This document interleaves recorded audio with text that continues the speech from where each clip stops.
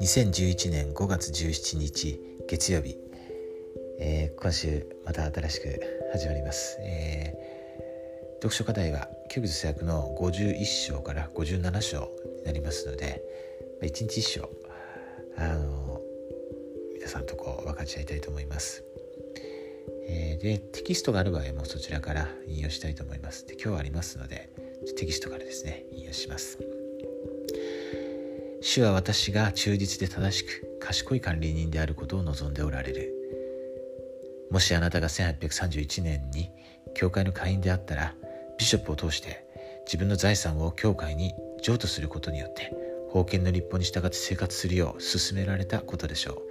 その後ビショップはほとんどの場合、時には余剰を足してあなたが寄付したものをあなたに返したでしょう。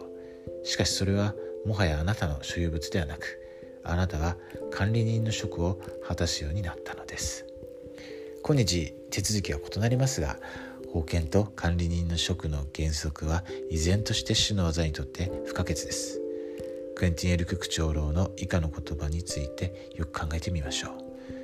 私たちは苦難の時代に生きています。多くの人が神に報告する義務などないと考え、自分や他人に対して個人的な責任や管理人の職はないと思っています。多くの人が自己の欲求を満たすことを求め、そして自分が兄弟の番人だとは考えていないのです。しかし教会ではこれらの管理人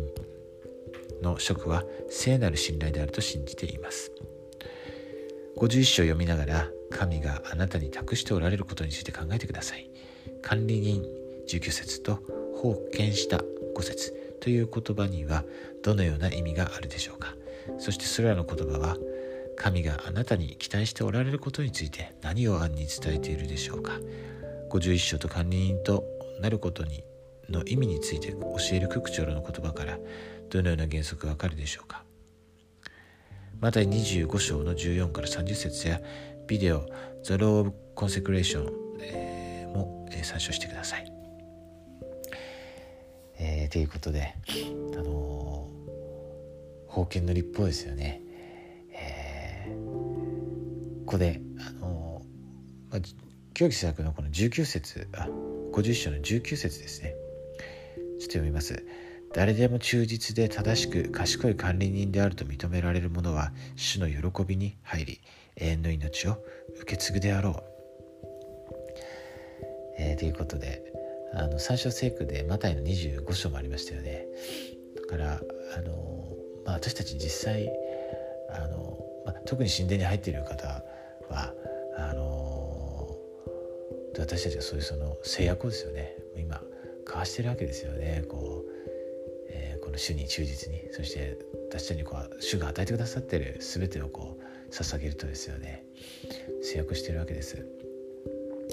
そしてこの19節にも今ありましたし、そしてそのマタイのですね25章にもありますけど、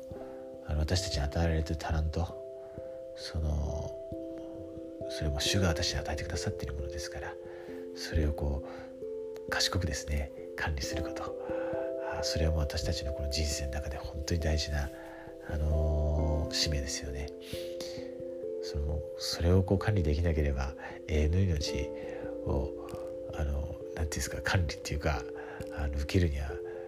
ふさわしくないですよね。というこのわずかなものに忠実なければさらに大きなものを受ける資格がないわけです。ですからこれはもう本当に私たちの救いにとって、すごく大切な原則ですね。主は私たちを本当に豊かに祝福してくださっています。そしてこのたくさん素晴らしい祝福をですね分かち合うように、マタイの25章の、これは25節ですね。こういう言葉がありますね。あなたのタラントを地の中に隠しておきましたですね。これは賢くなかった管理人が言った言葉なんですけど、私たちは特にこれは福音に当てはまるかもしれませんね。私たちに与えられた福音を地の中に隠して置くことはそれはダメですよね。もう本当に隠すことできないと思うんですけれども、私たちが福音に従って生活していれば光り輝いていくわけですし、そして本当にこの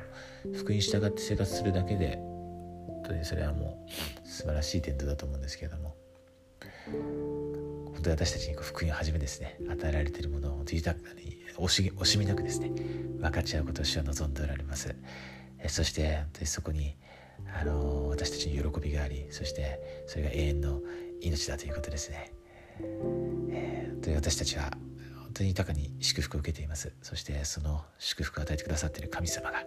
確かに生きておられるということ、そして、本当に深く私たちを愛しておられて、これからも惜しみなくですね私たちを祝福してくださるということ、そして私たちはそれをまたですねたくさんの方に分かち合うことができるということを心からイエス・キリスト様の皆によって明かします。アーメン。